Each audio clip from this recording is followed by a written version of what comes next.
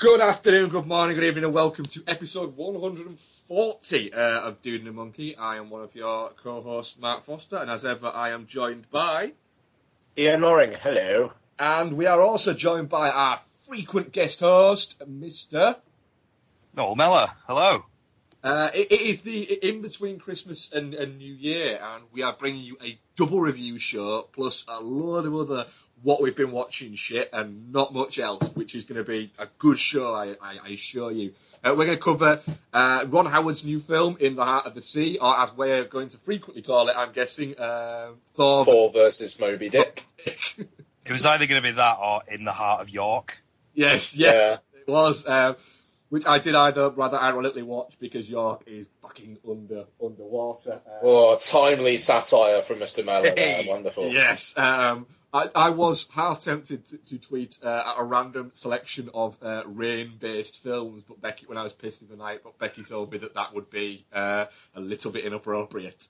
Yes, everyone doesn't know, my home city is currently underwater and is pretty much fucked. It was hairy, but I am safe and dry currently. I've not seen any sightings of Moby Dick yet.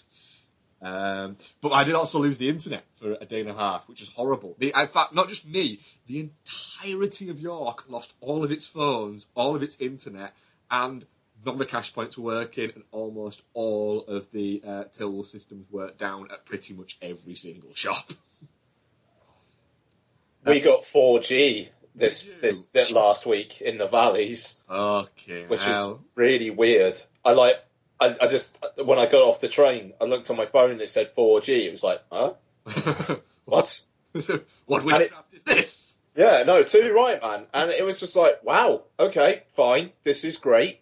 We had a thing through the post a couple of months back saying it might start affecting TV signals. I was like, all right, don't have to worry about that for about 2 or 3 years. And then bang, 4G. So did you have a 4G contract anyway? Or? Yeah. Yeah.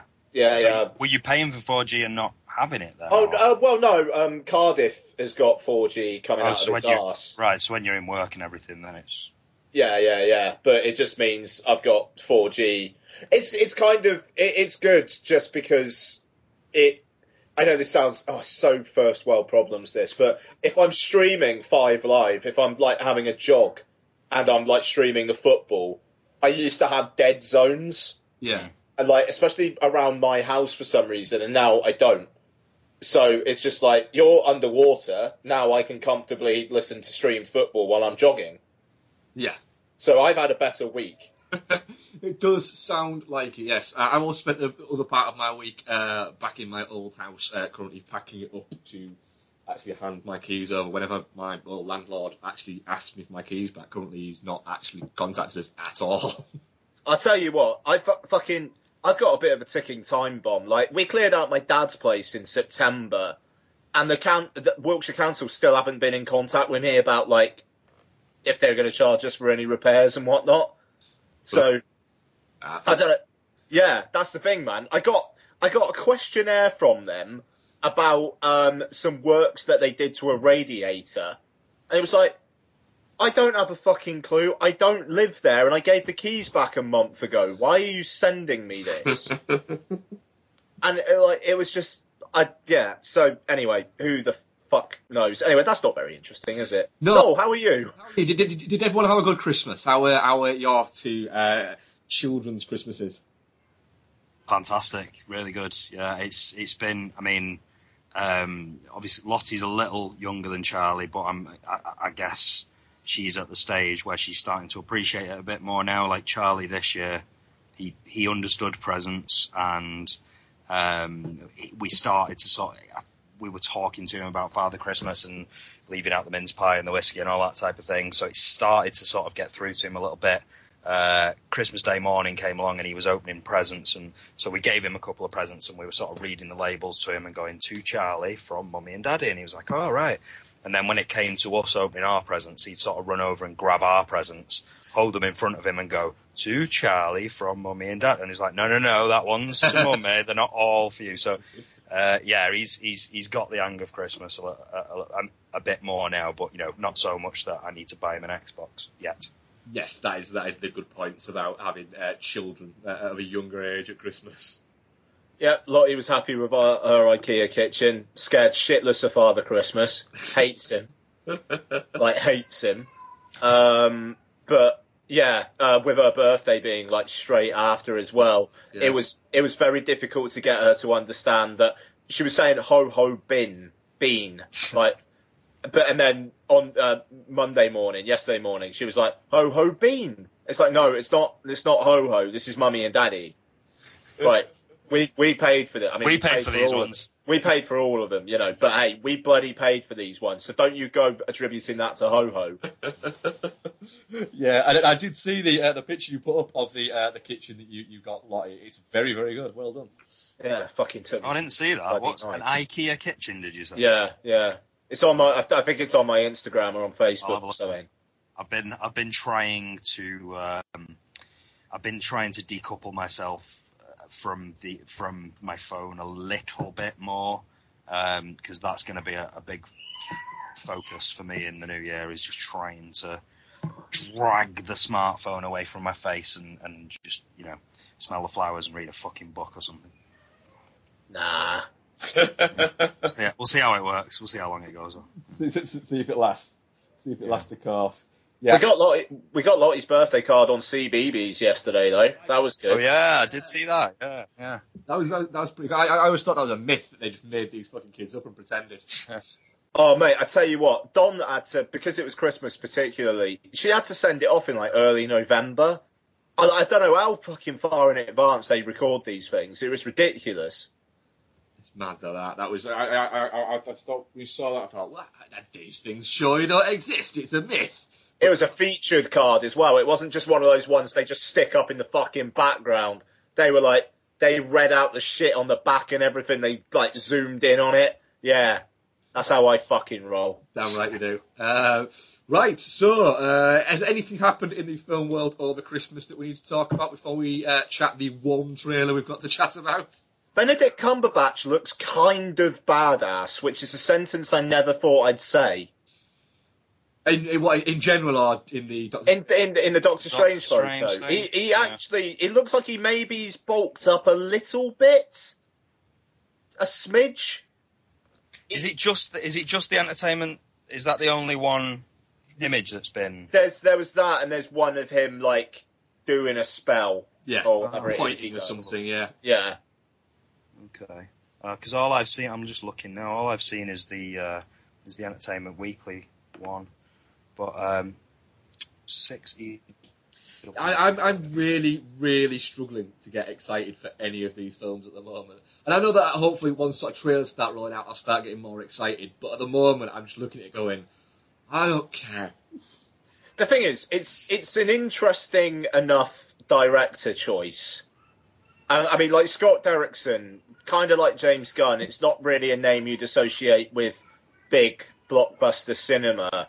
And, I mean, the cast is interesting, you know, I mean, like, Cumberbatch Benedict, and Chiwetel Ejiofor and Tilda Swinton, Mads Mikkelsen as the bad guy, you know, it's... cast, like you say, it's a different kind of cast for especially this type of movie.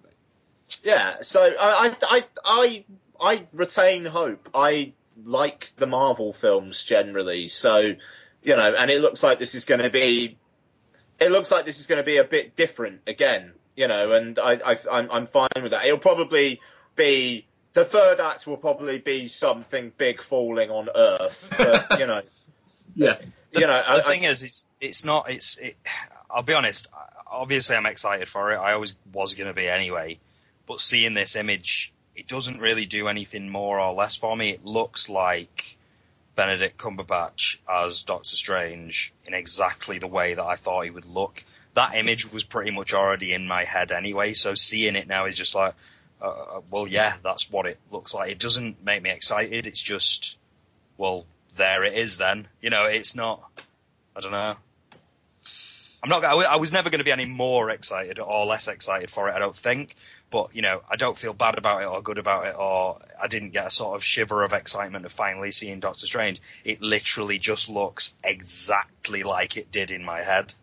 Yeah. Which I don't know whether that's a good thing or a bad thing. Fair enough.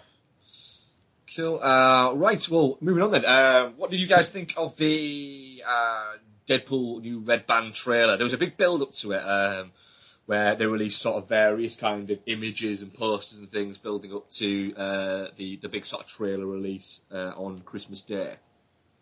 I'm convinced it's going to do absolutely nothing at the box office, but I'm getting more and more intrigued the more they show. The weird thing about Deadpool is it doesn't have to do anywhere near. No, mate, I think it's going to die a death. Even if it's got like a $50 million budget, I don't see it doing 100 million worldwide. I don't. I think it's 30 million. I think 35 million. I think is the budget. I can see it pushing 100 million worldwide. Just for the amount of publicity they're throwing at this fucking thing. It's just it's publicity to people who are already going to see it.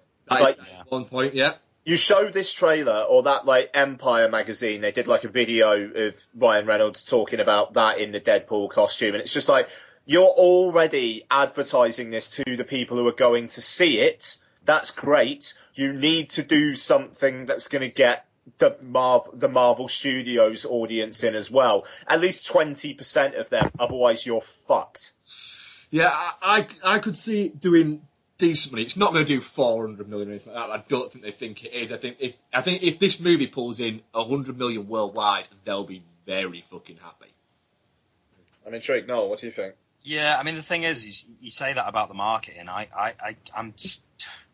I'm on the fence with it a little bit because I feel like the actual content feels a bit pandering to the audience as well. It's a bit. I mean, I know, like, I'm glad that Deadpool fans are going to get the Deadpool movie that they want, and yes, it's R-rated and isn't that fantastic, but I still struggle with the humour in Deadpool. I always have. The humour in the Deadpool book is very, it's very self-referential and it's very sort of, meta and stuff like that, and that's great, but it's done in a very corny way, and that's creeping in. The more I see of this, I'm still excited for it, but the more I see of it, the more I'm starting to worry about that very sort of broad, corny humour. They keep going on about his arse and Ryan Reynolds' arse and stuff, and it's just, and the fact that he's sexually, what's the word? His sexuality is a little bit sort of, is he or isn't he and stuff, and it's just a bit, I don't know, it's not doing that much for me. And even the bit where TJ Miller sort of, in this trailer, where TJ Miller says something like, you look like the inside of other people's assholes. Yeah. That's great, but it just feels like another one of those sort of Anchorman style, well, they did 10 of these, and this is the one that made it in. And it's just, I don't know, I'm looking forward to it. I'm just, the humour, the style of humour does concern me a little bit. The thing is, I'm looking forward to it for two. Deadpool's a character that I get on with really quite well.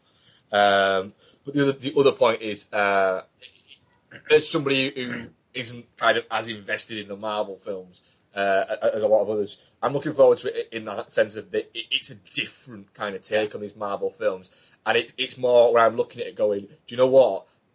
That's the Marvel sort of stuff. That's the comic book movies that I want to see. I want to see that rather than the for everybody films. I prefer, every 5 films, if I get that Deadpool, or I get a Punisher movie, or I get something like that, they're the ones that I want, rather than just this constant stream of things falling from the fucking sky in the third act, which might fucking happen in Deadpool, I don't know. But at least if I get in Deadpool, plus the fact I'm a huge Ryan Reynolds fan as well, so that helps sort of me on that, because he is, in terms of an actor, somebody who's got the physicality and that kind of bantery wit thing, he's a perfect sort of fit for that character. I think it could be great, and it could break certain, break certain conventions, and that could be great, especially with it being a Marvel property. So I totally get that. I mean, it's a Fox property. It's actually Fox, isn't it? Yeah. But, I hope it's 10 minutes or shorter as well. There's no runtime on it, but no. I reckon it's like 100 minutes. I think it's going to be in and out. It doesn't feel like this needs to be any longer than that. But again, it's I'm all for a violent take and stuff like that, but it's the humour again, and yes, this is an R-rated Marvel character, but I would rather see an R-rated Punisher, or the stuff that's going on obviously on Netflix is I mean, different. to be I think fair, with this, as soon as you introduce humour, I think people are getting very excited about this. But we have had R-rated comic book movies before, and I think when you add the humour, it starts to feel a bit kick-assy and stuff, and I don't know. I just feel a bit cynical about it. I don't know. No, I mean, I do as well. I mean, I'm intrigued because it does seem to be really going whole hog, and it feels like it's going to alienate a fucking shitload of people. It's one where I think like maybe only 15% of those who watch it like it, but that 15% are going to fucking love it. Yeah, it could be one of those where it gets a lot of shit, but then you have a load of people going, no, fuck you, it's great. Yeah, I mean, we'll see. I mean, it kind of comes out in relative doldrums in terms of the release schedule, so, It's without question going for that. Look, you've had all the awards shit. There's all these kids' films out. Why not go and watch Ryan Reynolds stab things and say cock jokes for 90 minutes? Mm.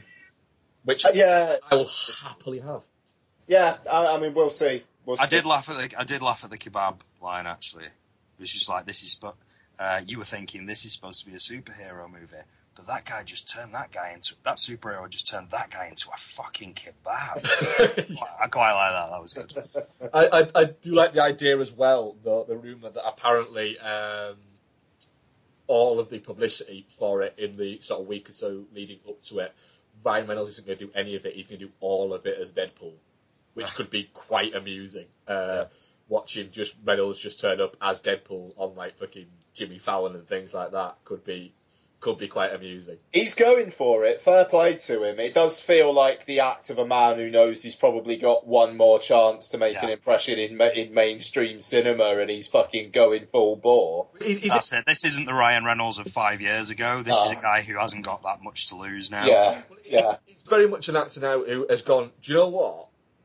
I had a crack at becoming a fucking A-lister, and it didn't quite work. But I'm actually quite glad it didn't quite work, because fuck it, I'm rich and I'm married to a really fucking hot woman. So why the shit should I give a fuck? I'm just going to do whatever I want now, and what I want to do is Deadpool, so let's fucking make this shit happen.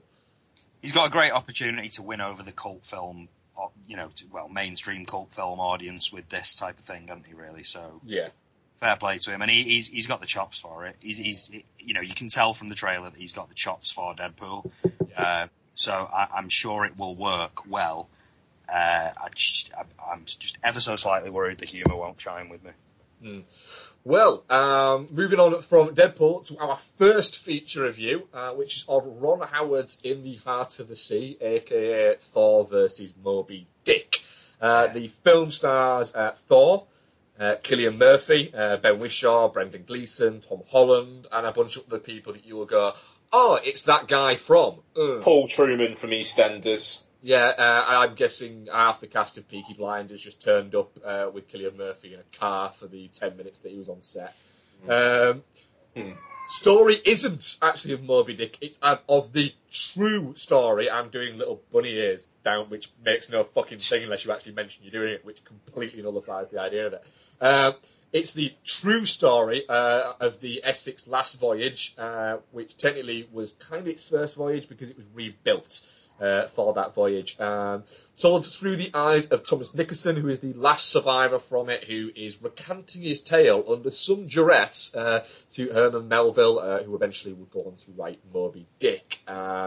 We get told the story essentially focusing on Thor's character, Owen Chase, who is the first mate, despite the fact that he was told he was going to be the captain, and we have Benjamin Walker. This is the longest plot synopsis ever, Mark. Is it? Well, I always feel like I've not done enough for this, and I go, right, talk about it, people. It's Thor versus Moby Dick. Right, Thor versus Moby Dick. Ian, seeing as you seem to want to talk about it so vehemently, what did you think? It was alright. The thing is, the one thing that's left a lasting impression with me and will do is the inconsistent beard growth in the film. So, like, I'd want to talk about that more than anything else. Like, well, no, I won't. But there is a moment where there's something on screen that says 48 days stranded, and Hemsworth literally looks like he's maybe not shaved for a weekend. It's ridiculous. And then in the next scene, it's like 4 days later, and he's got a full massive beard. Beardy as fucking shit. Yeah, There's a worse bit of inconsistency than that, and it is of at one point, I think around that scene with the lack of beard growth, George Pollard Jr., the captain, turns up and they re-find. Remember, we're all spoilers all the time, guys. Re-finds Thor and his little boat thing, and he looks like he's been eating just normally. And then in the next scene, he's like 15 days later, and he's seriously emaciated. Yeah. So there's that. I mean, the thing is, this feels like it was caught between two stools, where it's got too big a budget to be the kind of the gnarly, grisly thing it kind of wants to be. Yeah. So it's chased at 12A. That's its biggest problem. Yeah. 12A. It wants to not be telling you the story of Moby Dick, whilst also telling you the story of Moby Dick. So it can't make its mind up what it's actually trying to fucking tell you. Whilst also at the same time, it's trying to go, look, here is the reality of what happened rather than the story of what happened. And like you say, the gnarliness of it. But we can't really show you that because then we might get a 15 and then we'll lose a load of money.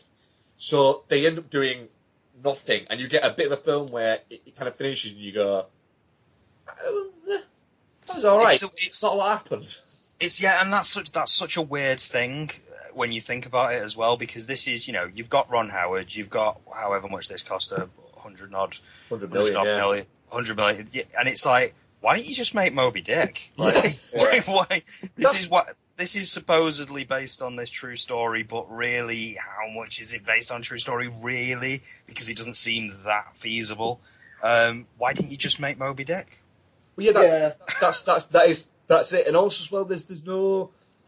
It is a little bit like Ron Howard is just so in awe of the fact that he knows Thor that he's like, look, and nobody at any point has gone. Just to say, Ron, maybe we should be just building a little bit of kind of character relationship between Cillian Murphy, because we've got a bit of a scene later on that's supposed to kind of mean something. And Cillian has literally been stood around doing nothing for the past 2 months. Yeah, I mean, there are green shoots in the film at times. I mean, the camera work in spots is really interesting. There's like, I don't know, some almost like first person, like low down views of stuff going on. And there's like cameras fixed on things, almost like it's a GoPro or something. Like, yes. And I mean, like, as silly as that sounds, it's kind of awesome that that is in this story. What's really strange, I actually turned out to Becky at one point and said, "Oh my god, somebody got that whale a GoPro for Christmas." Yeah. I mean, it is interesting to have in there, but it is fucking really noticeable. I found it slightly distracting. Actually. No, it's totally distracting, but I was like, I don't know, it perked me up. Yeah. And, there wasn't an awful lot in there that really does do that. I mean, because like you say, Mark, the character stuff is almost non-existent. I mean, you have to wonder if there's a 3-hour cut of this. Yeah. And because the relationship between Chris Hemsworth and Benjamin Walker is embarrassing. Yeah. Because the weird thing is, it kind of starts out where you've got Chris Hemsworth is essentially losing his shit about not being given captaincy, and they're essentially saying, look, you're not captain, but you kind of are because this guy's got no experience, he's just here because of his name. And Benjamin Walker's kind of sat aside, almost kind of nodding, going, he's fucking right, actually. Yeah, pretty much, yeah. His dad basically goes, you need to be a dick, and he doesn't really react to it. He kind of doesn't sort of go, yeah, I do. He kind of nods and looks a little bit sheepish and embarrassed. And the first thing he does is gets on the ship and goes, well, everything seems to be running smoothly. What I'll do is I'll fuck everything up by being a dick. Yeah, I mean, the thing is, it's like they have their big bust up after he basically tells them to go into that storm. And then after that, the whale attack happens. And then you never really get any scenes between the two again. No. really. It's just It's like, all in that first 20 minutes, really. yeah. And then it's just all the guys kind of like trying to survive, and you got the captain's cousin who's just a dickhead, and it's just the second hour is basically watching men die slowly. Yeah. Also, while we're on that guy, the captain's cousin, his sudden change in attitude was really odd. That was a sort of, we've not been given... There's this guy who's been brought into this situation, and he's in a privileged position because he happens to be related to this captain who's also in a privileged position. So, he's a bit of a dick, and, he shouldn't really be there. He's not going to get on with the sort of real men of the ship and stuff like that. So he's positioned as that sort of, bitchy kind of outsider character, and then he's taking his life for the sake of the captain. It's just like, where the fuck did that come from? He's barely said 5 words to this cousin of his during the course of the actual film. Yeah, they do position him as the Weasley little bastard, and he gets one Weasley little bastard scene. Yeah. Do you know what? Your Weasley bastardness could have made this film a little bit more interesting. Yeah. If you'd have just been kind of sort of saying things to people around that sort of ship, and we've got that, but we don't. It focuses entirely too much on just showing Thomas Nicholson essentially just fucking looking at Owen Chase and going, God, he's fucking good, isn't he? I wish I was Thor. Well, that's the thing. You have this great setup where you've got, the Chris Hemsworth character and the captain, and there's this thing going on there. There's an opportunity there for some behind the scenes politics. That cousin would have been perfect for that. Also, a little bit more of Cillian Murphy on that side of things as well, because you sort of, you get a little bit of that, but there's a real opportunity there for the the bits where the boat isn't being smashed up by a whale. I'd be much more interested to spend time around that. Yeah, I mean the relationship between Cillian Murphy and him, it jumps all of a sudden once he gets kind of hit by that thing and the shitty old fucking cousin. He's sort of saying, why should we be feeding a dead man and all that lot? And then the other person from the crew is saying, they've known each other since they were kids and they've sailed all their lives and they're like brothers. It's like, we didn't get that from anything that happened before. It just seemed like they kind of knew each other because they were just mates. Job, Yeah. That's it. And then all of a sudden we're supposed to kind of get on board with that. And like you say, it could be that there's a 3-hour version of it, out there that pads that out. But what I would say there is, if there is a longer version that builds this out, then there's so much of this you could have just fucking cut and put more interesting stuff in. Well, I mean, that's the thing. It feels like it's the bare minimum that was actually needed. And what I'll also say is the marketing did a terrible job with this because it does, like Steve said on the show last week, he thought it was called Moby Dick. Yeah. And it's just like, from the marketing you would think that. And then you get the film itself, and how many scenes of the whale majorly attacking are there? Like maybe 2, and then the third one, he's going to attack, and then Chris Hemsworth has some sort of telepathic connection with him, and he's like, all right, mate, chill. Yeah. I'm not going to throw this at you. And then the Moby Dick's like, all right then, Thor, I loved you in the dark world. I don't care what anybody else says. I loved you in the dark world. Bye. Can you imagine that in the next Avengers film, Thor's just when he smashes the hammer thing and he comes down out of nowhere, he's gonna come down riding a fucking whale, land, and fucking Iron Man's gonna go, what's that? And he's gonna go, Moby Dick. I don't know. He'd just be like, that was for the guy from Peaky Blinders, whatever his name is. Yes, that was it. I mean, that was for the Scarecrow. Who? Yeah. Wrong universe. Nothing. Ignore me. Carry on, Tony. It's such a film of missed opportunity, and you can see what Ron Howard was going for. He wants to do in the shit interesting camera work. I mean, the cinematographer was Anthony Dodd Mansell, who he was it? Yeah, he did. It was, yeah. Yeah, he did The Celebration, and he's a big Dogma 95 guy, and he shot Rush and Slumdog Millionaire. These visually vital, vibrant films, and he's trying to do his thing on a stately period epic, but it did feel a little bit like it was Deadliest Catch 1800s. Yeah, sure. There is interesting stuff in here, but it's completely waylaid by the fact that it cost a shitload and stars Chris Hemsworth. Yeah, and the opening kind of 5-10 minutes that we get the build up to them actually getting onto the Essex did feel incredibly like, you know, those weird kind of that always seem to start people like fucking Ray Winston and stuff like that are on Sky at Easter for some reason. Like 2-part specials. It felt a little bit like one of those. Yeah, no, totally. And also, I will say as well, you know, we're told that Chris Hemsworth, you know, he should be captain, blah, blah, blah. We never see it, and it's basically Ron Howard going, you think Chris Hemsworth should be captain, don't you, audience? Yeah? Yeah, it's Chris Hemsworth, isn't it? Well, because he's Chris Hemsworth. Yeah. Because he looks incredibly kind of that kind of seafaring guy, and he looks dashing and all that lot. Yeah, absolutely. You know, and Benjamin Walker looks like kind of dickhead, arrogant captain who won't take no for an answer. And then you got Cillian Murphy, who looks like traditional best friend of the leading guy, who's not as good looking as the leading guy, but he's still palatable enough. Yeah. You know, it's like even the looks of these people feel like it's just, hey, this guy looks like this. You know what his character is. Yeah, we don't need to fill in the blank. You've got it. You know what's going on. Yeah, it is. I mean, even to the point of where Brendan Gleeson's like, he's saying, no, I'm not going to tell you. I'm not going to tell you. Your fucking wife says you are. All right, I'll tell you. Oh yeah, that was good as well. I don't know. I mean, even there, you need a Weasley author. Ben Wishaw's your man. Yeah. You need drunk old man with regret. Brendan Gleeson's your man. You know, it does seem like that was recorded in Brendan Gleeson's shed. At the bottom of Brendan Gleeson's garden. And then it went, Ben, just go down and see Brendan and just take a fucking camcorder and record this. All right, I will do, yeah.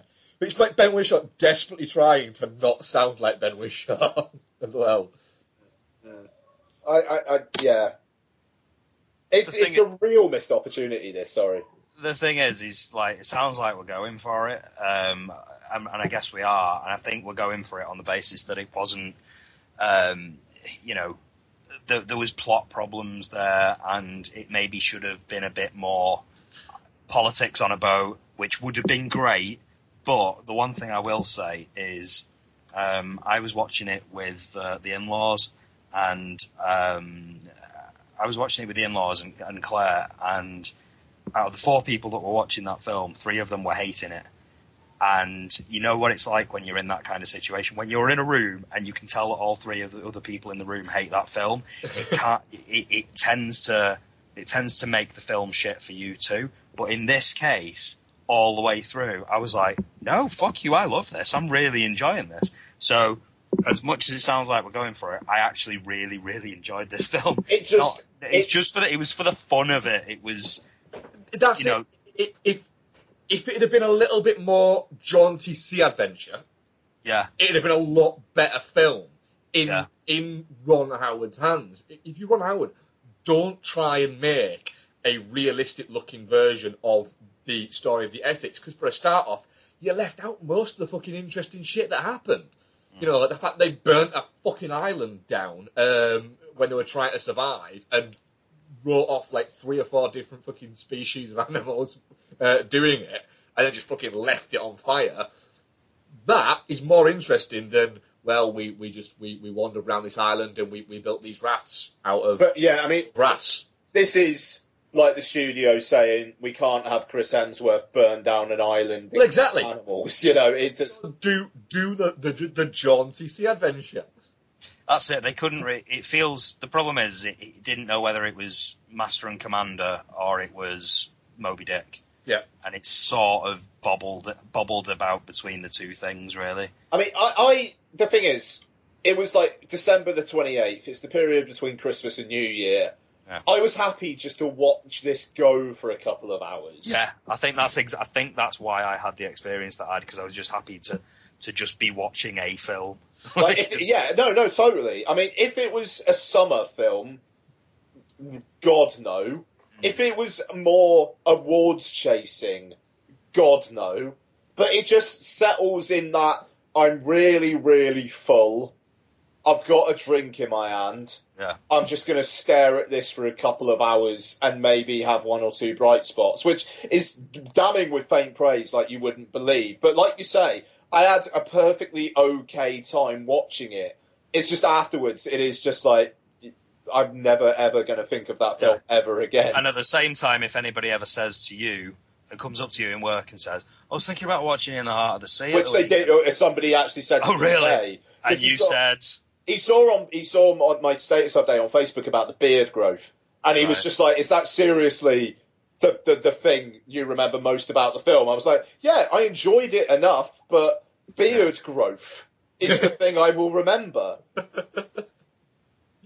So what do you reckon then, guys? Is it shit, definitely not shit, or touching cloth?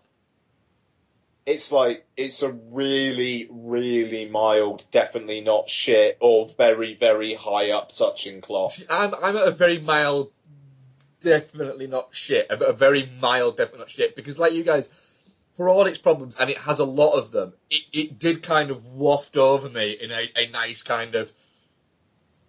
Well, I wouldn't say it was great, and and like you say, if I'd have seen it, if I'd have been pumped to see it, I'd have been really disappointed, but it filled a hole in my time quite nicely. See, that's it. I would never, if I was talking about this film in terms of the quality of the film and the quality of the writing and how it was put together and everything like that, then I would be firmly in the shit category. But I can only ever comment on a film based on what my experience of it was, and I had a great time watching it. So for me, it's definitely not shit.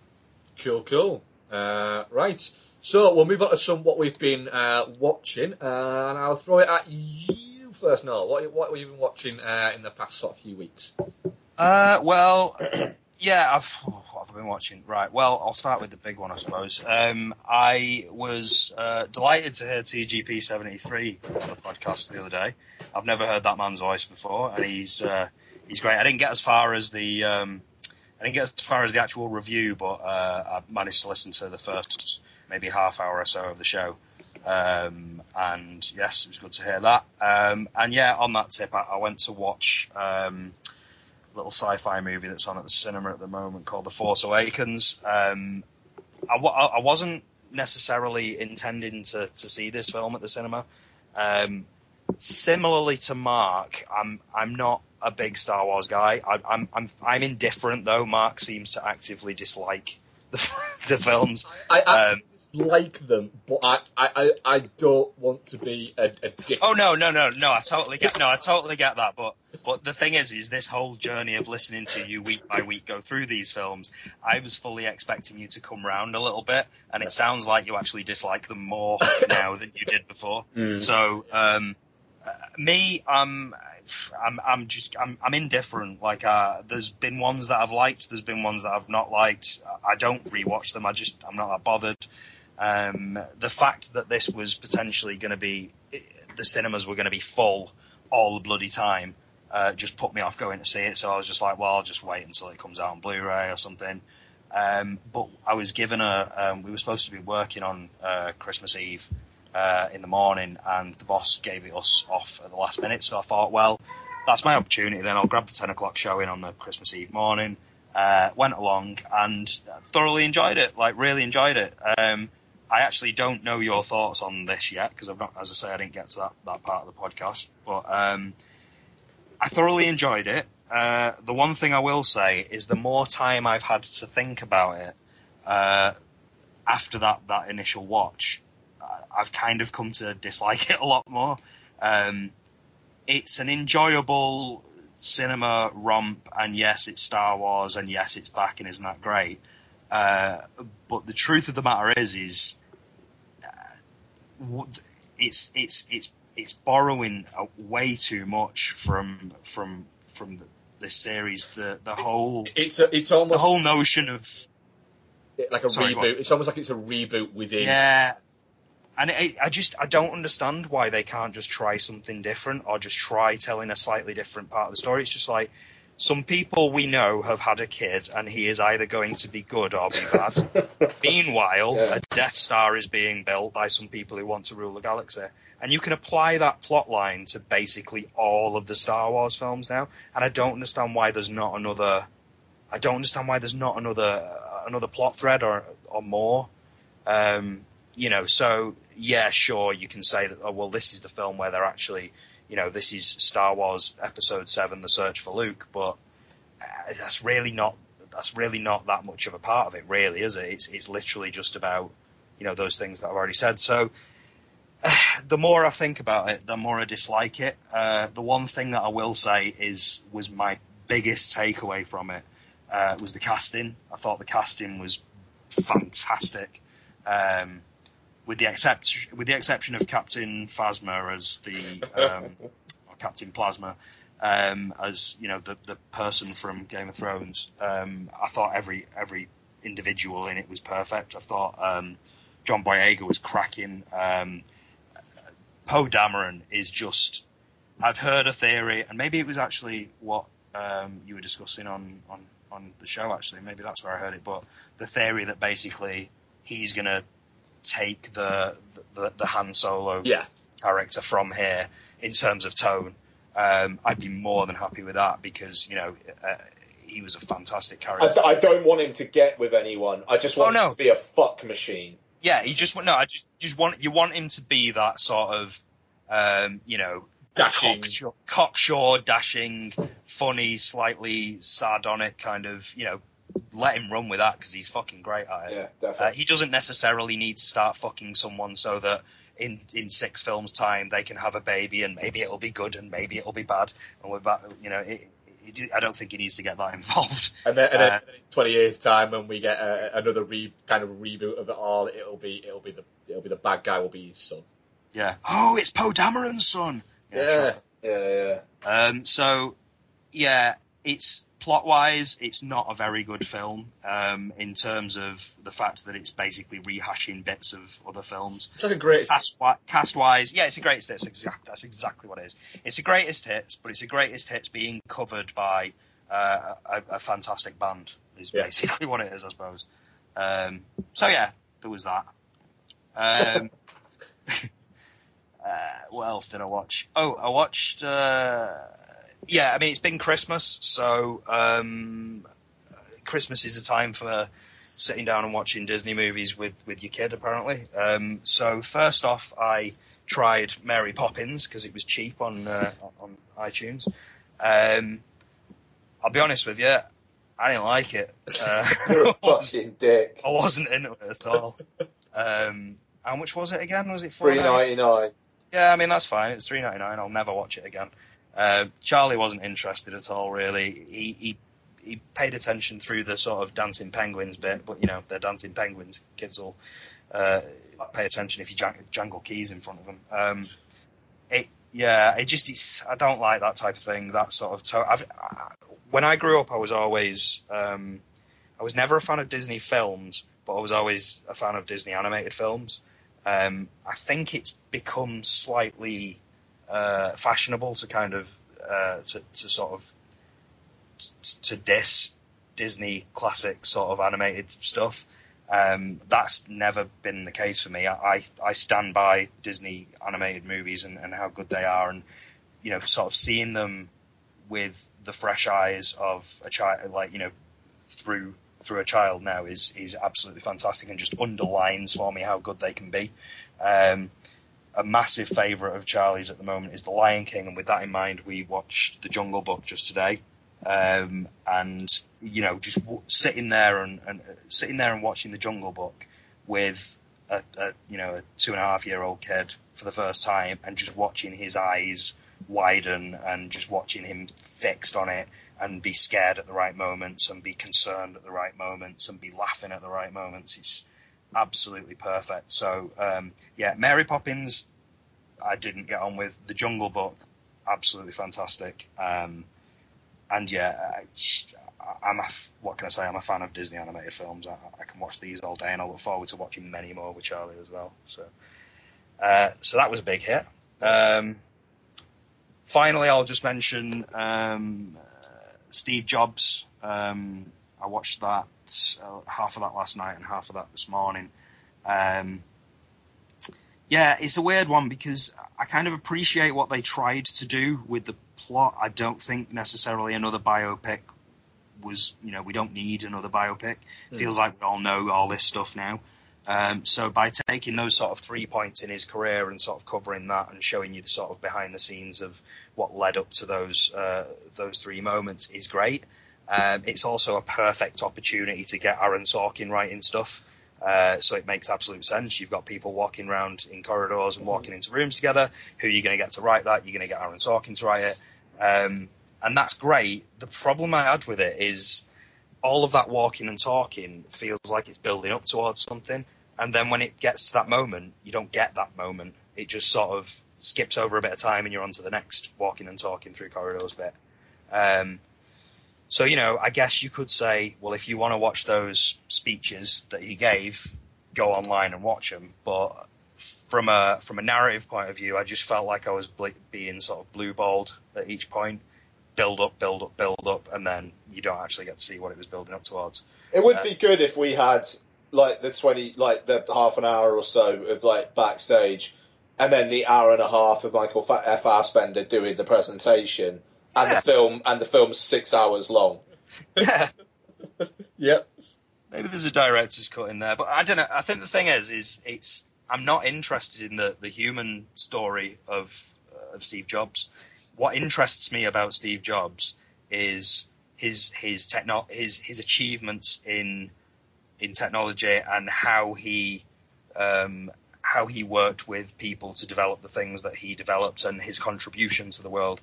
I don't give a fuck whether he got on with his daughter or not. I just really don't care. So maybe it's just a case of it's not the film for me.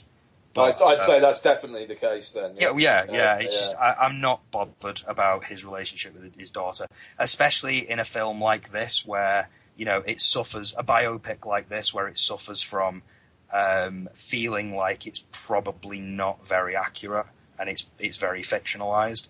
I don't see the point in exploring the relationship that he had with his daughter and his ex-wife or ex-girlfriend or whatever she was. I don't see the point in exploring that when it's a very fictionalized version of his life. So yeah, I mean it's watchable and it's interesting for the central performance, and it's interesting for the dialogue as it was always going to be, and it's interesting for the approach. But I just didn't really get that much out of it. I don't think. It's going to be in my top 10 at the end of the year. So really? Yeah. Fucking hell. Okay. Cool. Is that all that you want to cover for now? That's pretty much it. Yeah, I watched half of Spotlight. I watched half of Spotlight, but I'm going to watch the other half later, I think. Nice. Cool. Ian, do you want to go through what you've been watching this past sort of week or so? Yeah, sure. I'll say I'm about 40 minutes away from the end of The Walk. I'll talk about that more next week, but Joseph Gordon-Levitt's mouth is terrifying. Seriously. The first 30 seconds of the film, the first minute or so is him talking directly to the camera. And it's like they've even, because his face looks a bit fucked in that film. I don't know whether they've done some CG manipulation or something. They always do that with Joseph Gordon-Levitt's face for some reason. Yeah, it's weird. But, it's like they've done something to make his mouth 5% more expressive. And it's a bit uncanny valley. It's really fucking weird. But, yeah, I'll talk about The Walk next week. So I'll talk about this year's Hansel from Zoolander, It's So Hot Right Now film, which, Tangerine. Oh, yes, yeah. So this is the film that was shot on an iPhone 5. And was it actually though? Is it one of those that it was, or was it? It was. It had other equipment for the sound and whatnot. But to be fair, it looks like it was shot on an iPhone 5. So basically, this film has had a lot of attention because it combines being shot on an iPhone 5 with being about two transgender people. And so you've got the hot ticket hot topic at the moment. things of like 2015, the democratization of media and transgender together in one package. And it's fine, it's decent, I enjoyed it, but I was listening to Film Spotting's Top 10 at the end of the year, and like every single person on it who had a list, I think, had Tangerine on there. And they were talking about how it gives a new look at the world of LA and how it's so exciting and vibrant. They don't say, though, that the storytelling feels quite artificial. And the last 10, 15 minutes in particular, there's a revelation which felt like it came from my first film school project. And it was like, right, okay, so we're doing this, are we? There has to be something which is going to tear the two best friends apart. And here it is.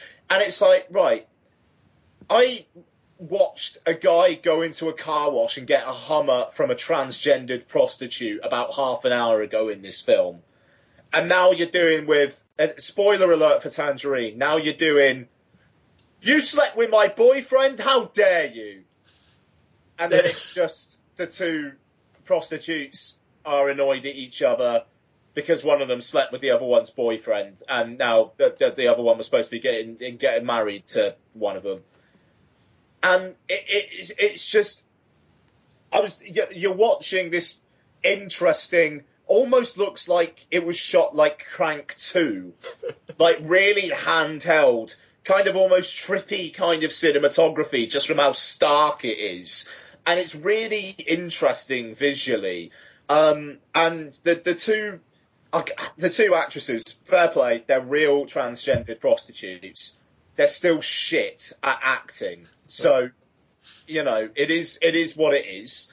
And by the end of it, I was just like, 100% respect for what they've done there. Really a good low budget filmmaking. The writer-director guy, Sean Baker, I'm interested to see what he does again. I am hoping that his narrative doesn't spunk off oh, you secretly slept with my boyfriend thing. It's just, that's not interesting. Mm. And it almost feels like the goodwill of we're shooting this on an iPhone 5, it's about transgender community kind of thing, is making up for the fact that the narrative is not amazing. I was just going to say, actually, do you think it's a case of, like, maybe his next film will be better because his contract will be up and he'll be due for an upgrade so he can get an iPhone 6S? Oh, man, yeah, well, the 6S can shoot in 4K now, can't it? Oh, fantastic. So, well, we can just wait for his next film, then. The iPhone 6 can do slow-mo. So, even if he just gets an iPhone 6, he can at least put some slow-mo sequences in there. Yeah. The thing is, it feels like the indie film, this and It Follows are the ones that people are banging the fucking drum for this year. And people are so fucking desperate to point out and go, I've seen this and it was brilliant. Yeah. I was really up for this film. You've really put me off it now. It's fine. 3.5 out of 5. It's only like 85 minutes or 92 minutes or something. Actually, it might be 84 minutes. It's short anyway. And I mean, there's some funny. It will be because his battery will run out. I mean, nice. There's some fun. Yeah, fucking a shooting video on an iPhone 5. Like you'd get an hour and 20 minutes out of that. I don't know.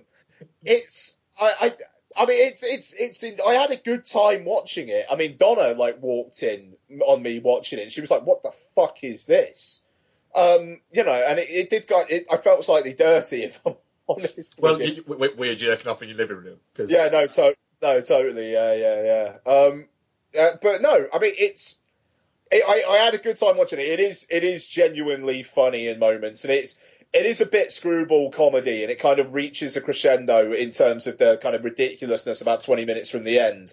And I was having a good time then. It's just then the revelation kicks in, and I don't know, it just got a lot less interesting from there. It just, if you don't go in thinking it's the next great hope of indie cinema, You'll have a better time watching it than I did because I went in pretty pumped for it, considering all the words. I mean, Christ, it is nowhere near as bad as it follows, but it's still.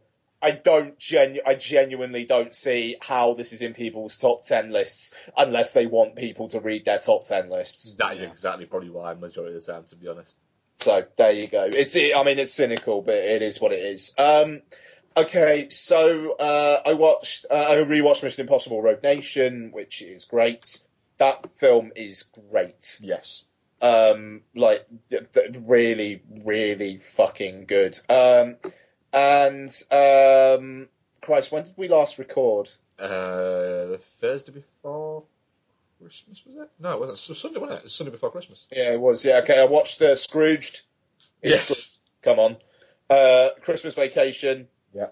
Yeah, there you go. Elf, After Christmas, Muppet Christmas Carol. It's after Christmas now. It kind of feels pointless talking about them. Well, I watched Christmas Vacation, obviously, Gremlins, Scrooged, and It's a Wonderful Life. There you go. So that's all them knocks on the head. What else have you got, Mark? Oh, okay, me now, cool. Right, I've watched a few. I'll do the ones I liked first. I rewatched Heat because it's 20 years since Heat came out. I was reading on Rolling Stone. There was a big kind of a huge article talking to Michael Mann, where he was essentially talking about how Heat came about, and it's a fascinating story about how Heat actually ended up getting made. Never mind the actual getting towards the actual film, and there's so many sort of different bits, like the fact that Robert De Niro's character is based upon a real criminal. Called Neil Macaulay, that Chuck Adamson, who wrote for Miami Vice and a few other bits, was kind of chasing down when he was in the elite crime unit in Chicago. Which, funnily enough, he was in the elite crime unit. Do you know one of the other guys who was with him in that elite crime unit was? Go on. Dennis Farina. Oh, bloody hell! Yeah, they were in the elite crime unit in Chicago together at the same time, and that's how. Chuck Adamson got introduced to Michael Mann because Dennis Farina was one of the advisors on Thief all those years ago, which was Mann's first film, I believe, wasn't it? Thief, yeah. So it's kind of it's kind of interesting going back to all that, and plus you said something the other day, Ian, about I believe it was Star Trek, where you said that it was like a who's who of They're So Hot Right Now in the late in 2009. Yeah, totally. Yeah, Heat is a little bit like you go through Heat, and this is the cast. You've got Al Pacino, De Niro, Tom Sizemore, Amy Brennan, Ashley Judd, Ted Levine, John Voight, Val Kilmer, William Fichtner's in there as well. You've got a hell of a cast, and then you look back at it and go, they were all like, this was fucking hell, look at that cast. And you look back at it and go, fucking hell, look at that cast. But I think there's also an argument to make that not one of them has made a better movie since Heat, and all of their careers have kind of gone downhill a little bit since Heat, really. I'm not going to talk too much about Heat because it is a staggeringly good movie. It's incredible. It's 3 hours long and it fucking zips by, and that heist sort of in the third act is just fucking incredible. It's a brilliant film. So 20 years though, man, that's crazy. I know it's 20 years, but there's when you go back and watch it, it's one of those films where you're watching it going, this film is fucking perfect. And it's very rare you ever say that about a movie, but that film is absolutely perfect. Yeah. It even makes Danny Trejo look like a fucking decent actor, which is, love Danny Trejo, but let's be honest, the guy ain't a fucking great actor. But this manages to sort of give him a role where it kind of works for him.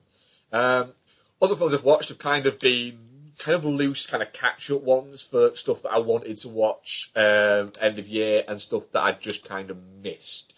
I've watched Spotlight, but I won't go into it because I know you've not watched it yet, Ian. I know you're halfway through it. What I will say is I really fucking liked it. But I'll talk about it probably more when Is it better than The Cobbler?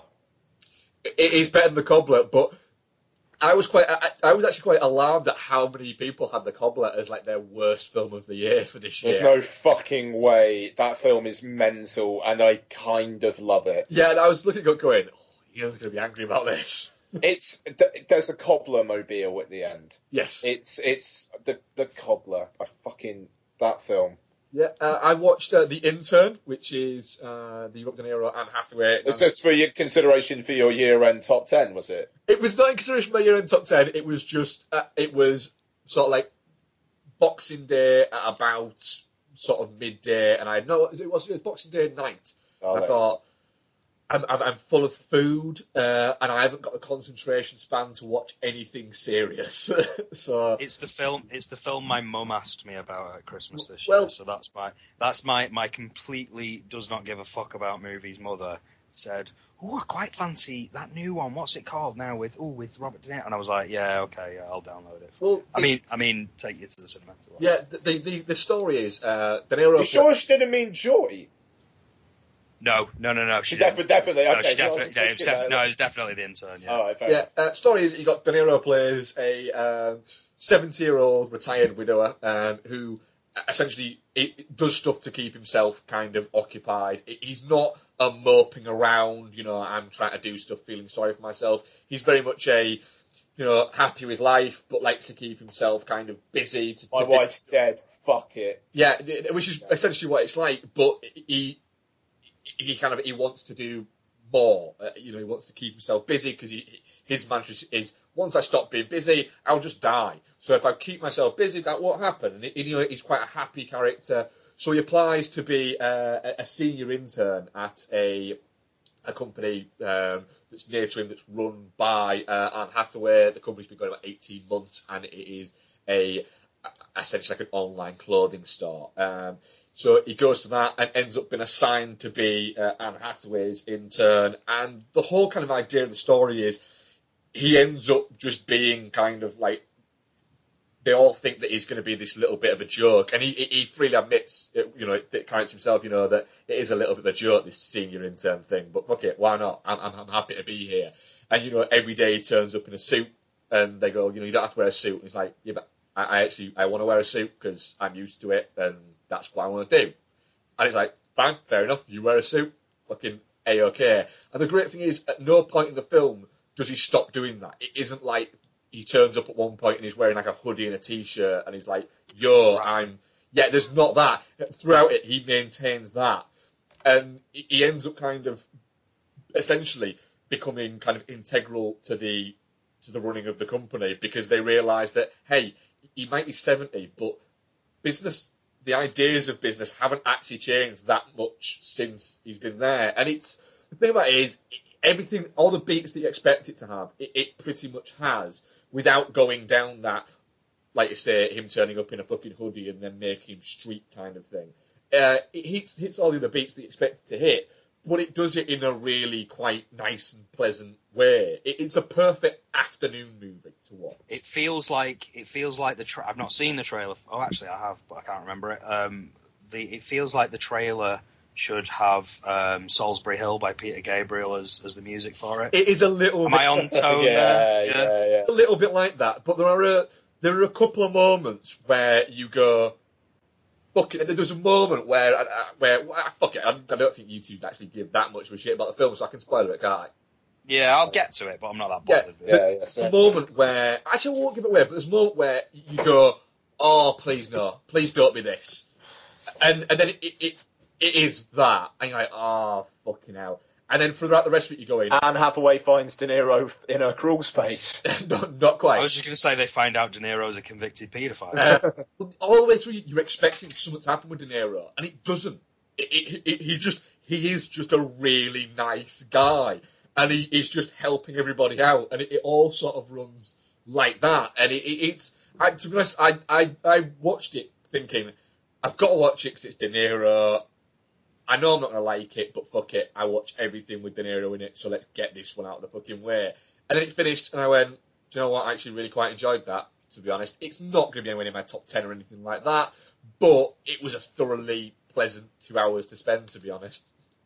I was just going to say, actually, it's 2 hours, 1 minute. So do you really feel that extra minute? No, you don't. That extra minute is, I would say, it's crucial, nigh on essential to the movie.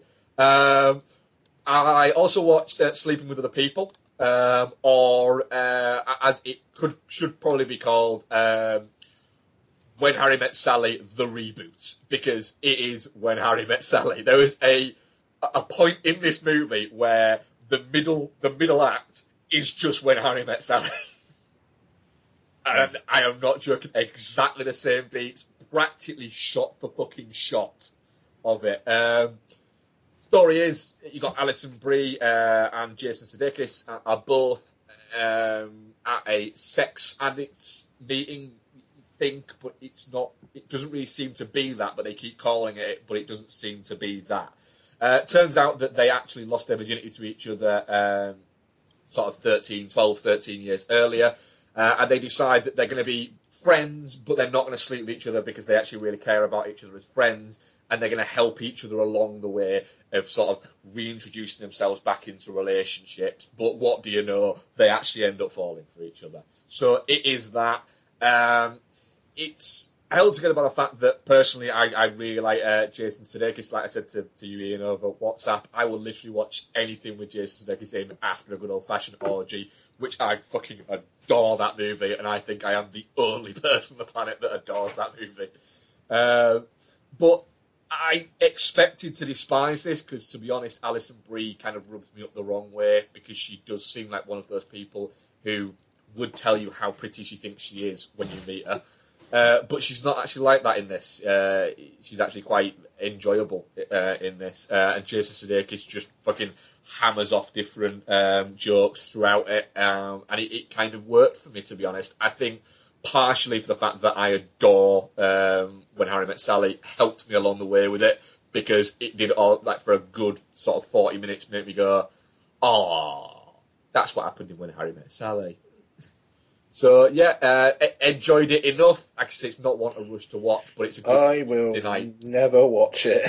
Well, you're fucking lost, is what I will say. I would never watch it based on the cast. I just... Yeah, those two actors are the most boring actors. I'm sorry, Mark, I don't agree. We're not on the same page with Jason Sudeikis. But Alison Brie added to Jason Sudeikis, that's a film I'm never going to watch. Right, well, I enjoyed it, but I didn't think I would, is what I'll say on it. The final one was a film that I thought I would enjoy, and I'm now at the point where I think I actually despise it. Okay. And it's The Lobster. Oh, yeah. Which, it was another one of those. It described itself, by the way, as an avant-garde comedy. Go fuck yourself, is what I will say on that. It stars a very fat Colin Farrell. Do you remember Colin Farrell when he was in, like, fucking Pride and Glory, and he was buff as shit, and you thought, my God, you know, if he can do that much crack and still look like that, then maybe there's a chance for me. Now you look at him and go, if he can do that much crack and now he looks like that, there's no chance for me at all. It stars Rachel Weisz for no apparent fucking reason. Trailers make it look like what happens is he goes to this hotel and you know, everybody has to be in love, and if you're not in love by a certain time, you turn into an animal, and he's chosen a lobster to turn into. And that's what kind of happens. And for the first sort of 40 minutes, hour, that is what happens. And it's quite a nice little jaunty film, and it's kind of a little bit quirky and everything like that. And then something happens, and it goes off a fucking cliff, and just becomes a boring, oh, look how quirky we are, and how avant-garde we are, and everything like this. And its obsession with anal sex just gets to the point of I actually feel like tracking down the director and going, right, we need to find a brothel because you need to fuck something in the arse to get away from this fucking obsession you've got, because it bored the shit out of me. Towards the end of it, I was watching it going, end, please fucking end, because honestly, I was tempted to go, do you know what? I'm going to stick my fingers up my fucking ass because it's going to be more interesting than this fucking piece of dull shit. It's terrible. And if people tell you it's good, they are wanting to seem smart. That is the only explanation I can give you. And do you know what? It's not fucking smart. It's shit. It is a terrible, horrible, horrible piece of shit. And honestly, I would have to stop myself if somebody went, oh no, it's brilliant, it's wonderful, it's so... Before they got to the end of So, I would actually have to be stopping myself from punching them in the face. Mark, I'm just watching the trailer now, just in the background. First of all, I'll agree, the trailer looks fucking boring. The second point is, there's a quote from The Guardian in there, and it says, fascinatingly strange and smart, The Guardian. Not smart. Not smart, and it's not fascinatingly fucking strange either. It's not even strange, right? You've confused To be fair, though, that's The Guardian. strange and shit. And that is the problem. It is a film that is screaming at you, look how quirky and weird we are. And it's not. You're just shit. Hated it. Absolutely hated it. Robbie Collin from the Daily Telegraph said, cool, smart. Well, that don't funny. surprise me. Smart seems to be the key word that they were going for. It's not smart. Honestly, and actually, I do like Robbie Collins writing a lot of the time, despite the fact that I disagree with him on almost every fucking film. But it's not smart. I do not understand. I might dislike it disproportionately to how much somebody should dislike it. But it's not smart. There is nothing smart about it at all. It is vaguely interesting in a fleeting glance. Beyond that, it's just shit. Just because it's cheap and it stars people who you wouldn't expect to be in this type of film doesn't make it smart. This film cost €4 million. Hey, Ian, your fucking transgender iPhone 5S film will look better than this, I guarantee you. Fuck it, honestly. Is it? Where was it filmed? Is this filmed in the UK?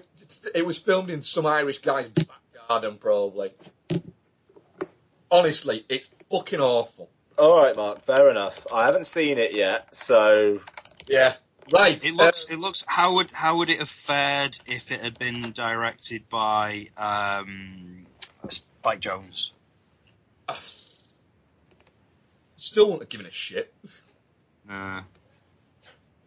Seems like the type of thing that I could imagine. Yeah, I don't know. It's... From a film that looks like it was shot in someone's back garden to a film that ends in a horrible back garden in Liverpool. Our second feature review is Creed, or also as it's been billed here as Rocky 7, apparently. Really?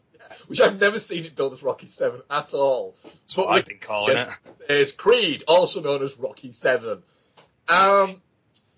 Starring Michael B. Jordan and Sylvester Stallone.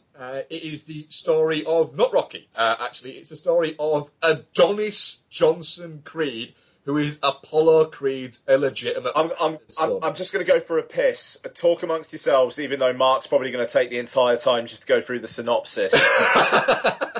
I enjoy Noel. One synopsis, let's go. I'll be right back, but talk amongst... just carry on, just go. Hey, you, Michael, be right back. Yeah, I, Michael, be pissing.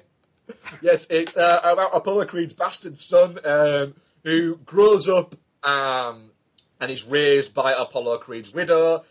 He is a self-trained boxer who goes off to Philly to find Rocky to teach him how to box. There we go. Synopsis done. Ian, Creed. Ian's gone. Ian's gone. Creed, what did you think? Right, well, yeah, as I was kind of just hinting out there, I think Creed is a successful film in many respects. It works to a degree with me because of the qualities that it has, but it's not Rocky 7. It successfully manages to sort of not reinvent that franchise, because I don't really think it does. I think it successfully makes a new boxing movie that is connected to that franchise, and it does so in a way that will work with modern audiences and has, you know, a grittier storyline and a sensibility that isn't quite as upbeat or occasionally corny as something like Rocky 2 or 3. So it succeeds. It's just in a year that had Southpaw, I don't know why it really needs to exist. It's a successful film. It's well put together. It has good moments in it, but like Steve Jobs, it's just not the film that I was after, I don't think. Ian, what were your thoughts or initial thoughts on Creed? I thought it was good. It sounds like I enjoyed it more than Noel. I certainly have problems with it, and I can see they're kind of trying to almost go for a mix of Rocky and Rocky 3, in a way here, with the kind of like the opponent who's a bit of a prick, and kind of goading like Clubber Lang was, but with the kind of the quieter moments as well. But I don't know. It's a weird one because it seems like it wants to be its own thing, but at the same time, it's constantly pulling the Rocky nostalgia chords as well. I obviously, they're trying to appeal to Rocky fans as well as attracting a new audience, and I think the film probably does it as successfully as any film could. But I'm maybe not as much on the train for it as other people. Yeah, I'm a huge fan of the Rocky series, so I was quite sort of looking forward to this in the fact that when it first sort of came out that they were doing a Creed movie, it was kind of, oh yeah, we're doing a Creed movie and Rocky will make an appearance, and then all of a sudden it became, we're doing a Creed movie and Rocky's in it. We're doing a Creed movie and Rocky is kind of second billing, let's be honest, in it, and it's although it is about Adonis Creed, there's a lot more Rocky in it than I was kind of expecting, which was a nice kind of, it's nice to have that because he's a great character. I loved the opening. I was willing it when she sort of say, you know, before the Creed title comes up, you go in and it says, oh, you know, who? And then I think it says like, who was it or something like that. And you go, oh, please fill the screen with Creed. Yeah. And it doesn't. I was like, it doesn't. It's got a really low, like it just starts and it's got a sort of, it's just low and it's like, oh, you're not going to give me that, are you? You're not going to give me that feeling. You're not going to give me that sort of... And that's ultimately my problem. I understand that if you want to make a modern boxing movie and you want it to be connected to the Rocky franchise because that makes more financial sense, I understand that it needs to be more modern in tone. It needs to be, you know, less 80s and less garish, and it maybe needs to be more gritty and reflective of the original Rocky film.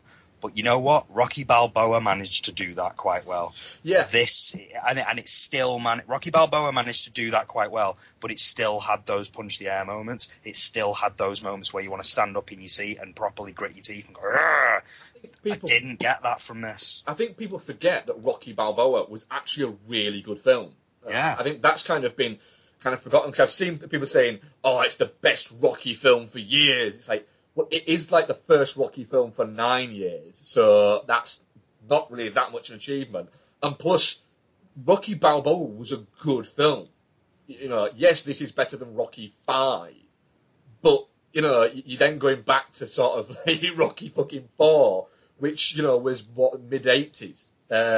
So, yeah, of course it's the best Rocky film for years, because it's the only Rocky film for years. Well, by lumping that sort of attachment to Rocky on there, what you have to do then is you have to get Sylvester Stallone to occasionally walk into shot and sort of reference something that happened in the past, and that just feels like it's going, oh, remember this is still kind of a Rocky film, and in doing things like that, I don't know why it's necessary, but it actually actively damages the one big thing that I'll never forgive this movie for doing was making Creed sort of, you know, when he walks into the restaurant and he's looking at the photographs and he says to Rocky, oh, I believe you had that fight behind closed doors. Yeah. who won that fight. Yeah. And Rocky turns around and he says, "Oh well, it's kind of a secret." Should remain. And then, that when he said that, I was like, "Oh, thank God for that!" Right? And then he says, "Oh well, yeah, Creed sort of won." And it's like, "Oh fucking hell! Now you've ruined that. Why did you do that?" Apparently, I was reading a thing where the original kind of script for that bit was as Michael B. Jordan's walking out, Rocky turns round to the picture, looks at it, and goes, "No, that's what he'd tell you anyway," and laughs and walks away. But then they cut that bit out, and it is a little bit like, oh, yeah, you know that you never see that. It should have remained a fucking secret. Yeah, I would have been happy to let this. I would have been happy to let this film be and just go. They made a modern boxing movie. They tied it into the Rocky franchise, and that's fine. And yes, it had Rocky in it in some sort of degree. But in my head, this will not be connected to the Rocky franchise. However, that one moment kind of made me think, yeah, I kind of wish this film didn't exist now. Yeah, well, I was very. So I know that sounds really petty. I was very worried that they were going to kill off Rocky in this movie, and that would have, as it was going along, I saying to Bex, I'm worried now because if they kill off Rocky in this movie, it's going to make me hate this movie. Well, I kind of wonder whether they were going to do that when they started shooting, and maybe because it doesn't quite feel as integral as it should do. But does anybody? Do you feel like this? Do you feel like they're looking for a franchise here? Because I don't feel really. Yeah, I think they absolutely were looking for a new franchise. With the fact that that you get Tony Bellew turning around to him at the end of what is it and saying you're the future of this. What is it? It's very much setting up. And like it says, I do think there was an idea to kill off Rocky, and then they thought, you know what, maybe we have him in another couple, or at least the next one, and then we can off in that. Keeps the connection because we can keep milking this cash cow because we haven't got enough out of Creed yet for him to fly solo in it. I'm a little against that just because of the genesis of the film, where Ryan Coogler, the director and co-writer, he basically took the idea to the studio and said, why don't we do this? And then he got Sylvester Stallone involved. So I think certainly from the studio's point of view, they want to maybe do some sequels and whatnot, but it doesn't. It feels like the genesis of it was with good intentions at the very least. Yeah, absolutely. But the studio will have straight away have thought, you know what? If this is a success, which it has been, a big success, we can throw out another one. And I've got to say, I got the impression that who won the fight thing was Rocky kind of saying it just to appease him. Yeah. I didn't get the impression that was actually definitely the case. Sorry, that's my smoke alarm. I think Claire's burning something. I will mute for a moment. Go check and make sure your house isn't burning down. But I just that's my thoughts on that. But the thing is, I enjoyed it though. It is an enjoyable movie. Michael B. Jordan is one of those actors where I find that he's a good actor and he's a solid actor, but I get the feeling like he's always on the cusp of me going, please shut the fuck up. Yeah, perhaps. Sorry, I'm finding it hard to get my words out, and I don't know why. I thought Michael B. Jordan was fine. There are images in this film that I remember though. Like there's an early one where he's watching footage of Apollo, and he starts shadow boxing in front of like the projected image, which was awesome. Yeah, and the fight scenes up until the end fight scene shot in that bathroom in Liverpool. Up until that, the fight scenes were really good. That one where essentially he gets his ass handed to him was a great kind of bit that comes out of it, where, you know, he takes on that one guy, knocks him out in like seconds, and then the other guy comes and says, all right, I'll fucking get in the ring with you, and teaches him a lesson. The sound effects on that are great, because that sounds like it fucking hurt.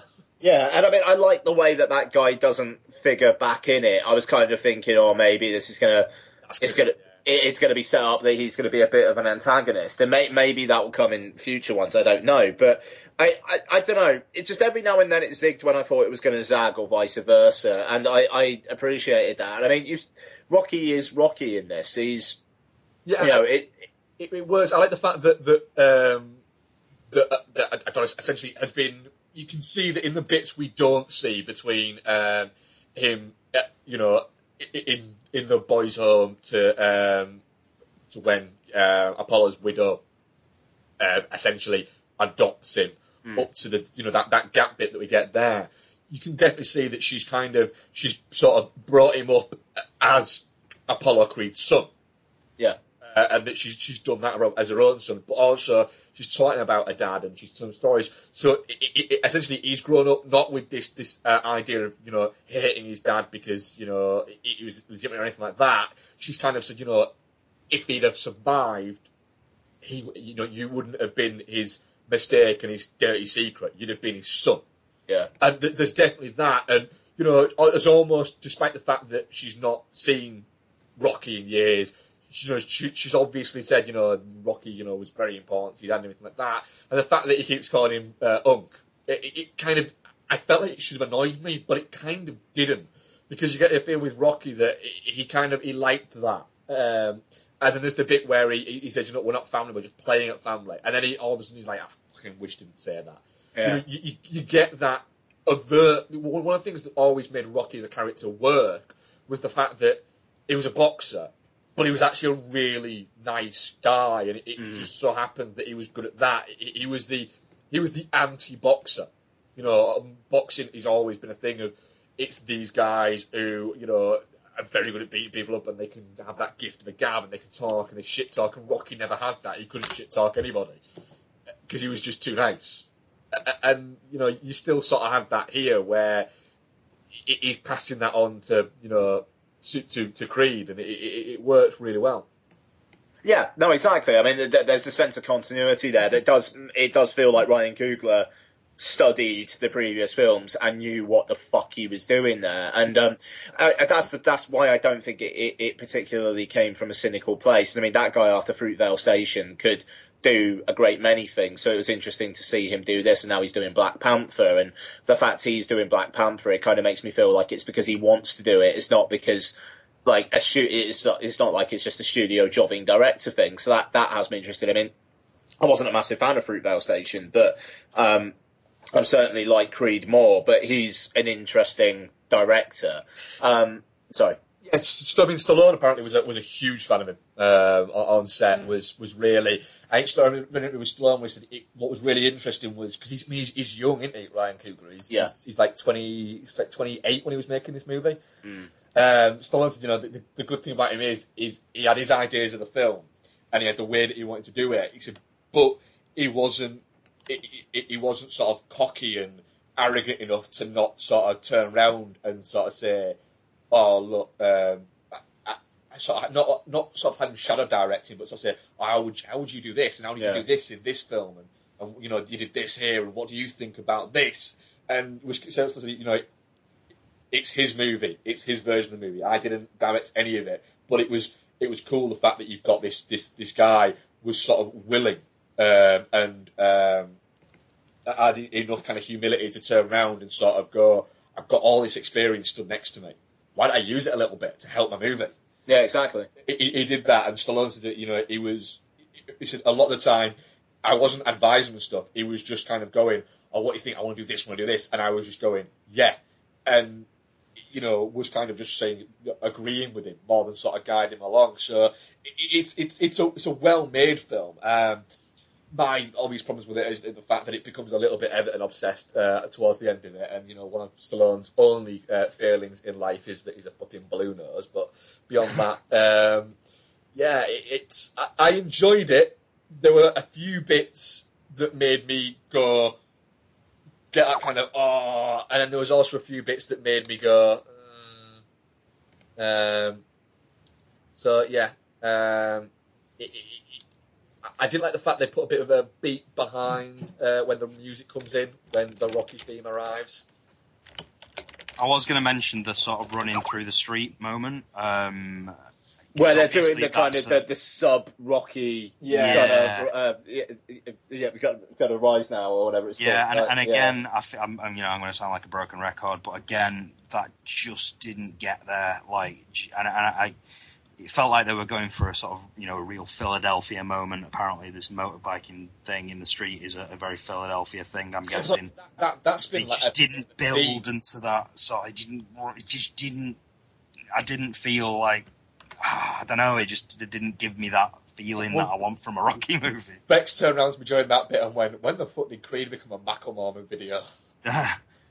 Halfway through that bit, and it does seem like that's been one of the images of this year, because it was in Straight Outta Compton as well. You have a scene that's basically the same as that as well. I think Noel's got to go anyway. Yes. I do, yeah. So I'm sorry about that. I'm going to have to duck out early. But for the record, definitely not shit, but not the movie for me. Did enjoy Lisa Bonet from High Fidelity. Yes. Yes. Man, yeah, that's brutal. You're right. So yeah, on that note, I'll leave you guys, and thanks for having me. Nice one, cheers. Right, speak soon. Bye. Right. How close we've been on Creed? I think we're pretty done anyway. Yes, it's definitely not shit. I really enjoyed it. I'd happily watch another Creed movie with these people involved. I thoroughly enjoyed it. It's a lot better than I expected it to be, is what I would say there. Yeah, I'm not quite in the tank for it as a lot of people are, but I certainly did not hate it. It's a very, very good time. Yes, exactly. It is absolutely that. So, yes, I don't think we've actually got any questions, because we did put the call out for questions quite late on, and I think everyone's kind of it's still in that Christmas period of not really wanting to do anything, and typing anything would be too much fucking work. That is. So I'll just double check to make sure we don't have any questions. No. So, Ian, what are we covering next week? Joy, is it? Joy, yes. Looking forward to that myself. And then the week after, we have a special show, don't we? Yeah, man. 70mm Hateful Eight, and end of the year show. So God knows how long that's going to be. And we're recording that with each other. We sat next to each other recording that. Yes, and hopefully we'll have some other people on as well. Yes. Hopefully, so we shall see. Yeah, I've got to formulate my lists between now and then, but I've got a couple of weeks to get on with it, I suppose. Yeah. So many things to watch. Yes, me too. Anything else to add then for this week, Ian? That'll do for me, mate. Nice one. Cool. Right, so that was episode 140. You get in touch with us at Dude and the Monkey, at Ian Loring, at DudeFoz, dudeandthemonkey@gmail.com. At Film Rant. At Film Rant, of course, yes, because he's got an I forgot about it. So yes, we thank you very much for listening, and we shall speak to you next week. Bye-bye. Cool, I'll get this up.